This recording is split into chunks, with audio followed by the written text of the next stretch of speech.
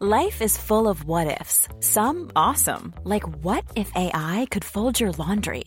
And some, well, less awesome, like what if you have unexpected medical costs?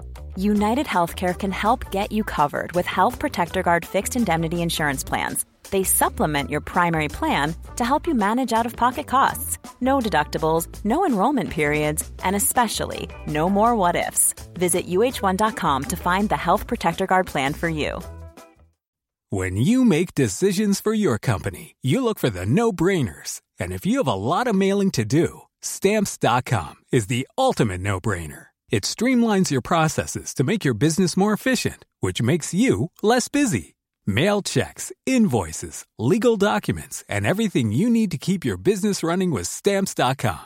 Seamlessly connect with every major marketplace and shopping cart. Schedule package pickups and see your cheapest and fastest shipping options from different carriers. With rates up to 89% off USPS and UPS rates. And with the Stamps.com mobile app, you can take care of mailing and shipping wherever you are. Make the same no-brainer decision as over 1 million other businesses with Stamps.com. Sign up with code PROGRAM for a 4-week trial, plus free postage and a free digital scale. No long-term commitments or contracts.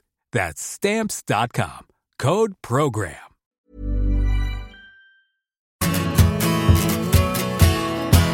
Welcome to the big interview, BITESIZE, brought to you by Bet365.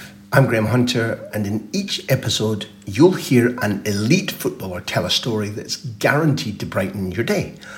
All of them come from my podcast, The Big Interview with Graham Hunter, which you can find by searching on Spotify or wherever you get your podcasts. Today, it's Gary Neville from our very first episode. This is Gary breaking down exactly where his groundbreaking analysis comes from and what he hopes to achieve every time he steps into the studio. I think punditry in my childhood and my probably early playing careers was incident-led. It was a moment in a game, a sending off, an offside decision, a goal, a bad mistake. So it was incident-led. Goals don't interest me, and that sounds really daft, that thing to say. Last week with the Charlie Adam goal that scored from 56 yards, fantastic, but it doesn't interest me. I've got no interest in it. I get bored of it very quickly. Someone said to me, break that goal down for me, Gary. I couldn't do it. I'd just run it in. I'd run it in full speed and say, great goal, well done. Because everybody at home can see how he's done it, what the goal is, and I'm not telling them anything they don't know. So I don't treat the fan as an idiot. I was more interested in how and why rather than the incident. So rather than what happened being the incident, is how was a game won, why was a game won. And sometimes that's the thing that interests me. And I think that when I went into punditry, I always thought of the game quite analytically. I was lucky enough to play under great managers. I was lucky enough to play under even like Terry Venables, who's somebody who broke the game down into its individual parts.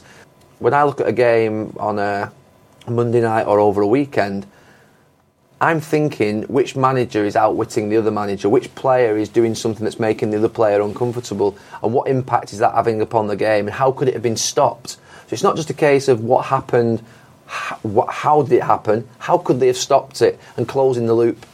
So you're actually informing people at home about the whole process, rather than just saying he got on top of him in the game and he was better than him in the game, and what a fantastic performance. Yeah, but how did he go about it, and how could it have been stopped? So you actually, and that's the way I always find that. They're the bits I find interesting, because they're the problems I've always felt that on the pitch I was asked to solve. How do you stop Robert Pires coming into a little pocket of space, Thierry Henry flying around one side of your shoulder, and Ashley Cole overlapping? How do you stop that? At what point in your life did you realise that you had this analytical ability? You probably didn't think about it as analytical then. You built your career, you were very determined, you had a certain skill set, but your brain evidently throughout your career came into it long before broadcasting. When did realisation of what you had and could see and do come to you? I think that Eric Harrison, my youth team coach, he insisted that we watched every first team game at Old Trafford, and he insisted we watch the game through the eyes of our position. So if you're a fullback, watch Paul Parker and Dennis Irwin. So when even the ball's on the left wing, I want you to look at what they're doing and where they are. So I always looked at it from a point of view that it wasn't the ball that I was following. I don't think it was the quickest fullback. I certainly don't think I was the best on the ball, but I think I read the game reasonably well. I very rarely got caught out of position. I did do, obviously, but the worst thing I could ever think of would be that I would be in a bad position, that I wasn't in the right position to cover my centre-back, or I wasn't in the right position to support my right winger. So how you watch a game is the bigger picture, what's happening, rather than following the ball.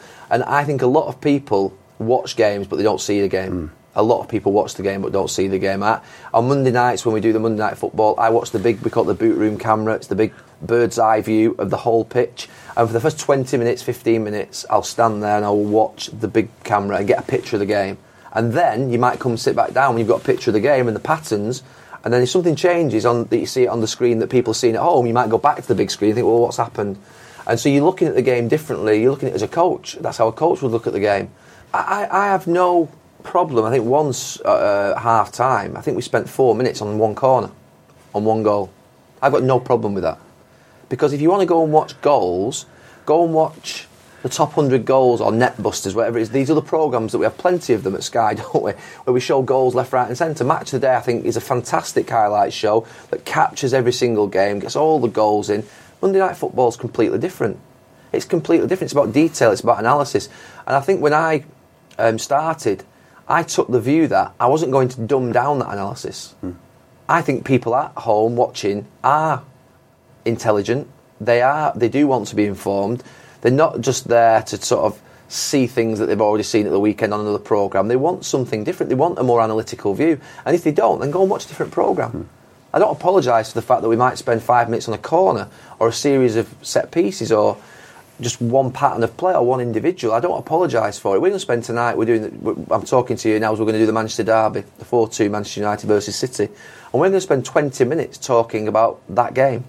Just that game. Not showing highlights, just showing 3 aspects of that game. And I will not apologise for it, and I think people will find it either interesting or they'll think it's too much. And it's too much for some people. Reaching for words under pressure, reaching for different grades of words, it's extraordinarily tough. Yeah, you're absolutely right. It's where you're pitching it. And the amount of players I get heard called geniuses. He's magic, he's a genius. Yeah. He's a magician. No, he's not. There's nowhere to go from there. There's nowhere to go from genius. There's nowhere to go from magician. There's nowhere to go from... these words leave you no room for... So I watched Messi play against Manchester City in the new camp, and I was genuinely, for the first time I think in my football career, I can think of maybe Ronaldo a couple of times at United where I was watching injured in 2007-8 where I was probably similarly mesmerised. But I was genuinely, as a broadcaster, the only time I've ever watched a performance where I've been genuinely mesmerised by a player was Messi for the 20 minutes before half-time in the new camp against Manchester City. I was like, and I've seen him before, and I've seen him on the television, and I've seen him live many times as you have. But I was genuinely thinking, this is as good as it's ever going to be. This.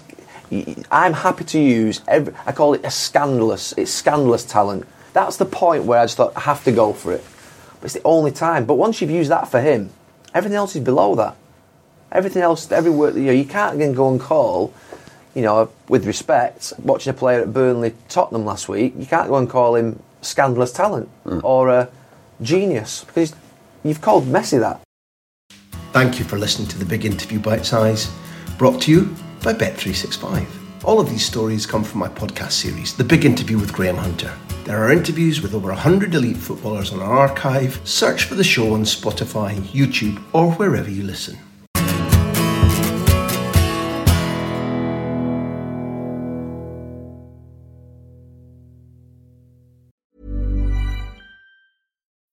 When you need mealtime inspiration, it's worth shopping Kroger, where you'll find over 30,000 mouth-watering choices that excite your inner foodie. And no matter what tasty choice you make, you'll enjoy our everyday low prices, plus extra ways to save, like digital coupons worth over $600 each week. You can also save up to $1 off per gallon at the pump with fuel points. More savings and more inspiring flavors make shopping Kroger worth it every time. Kroger, fresh for everyone. Fuel restrictions apply.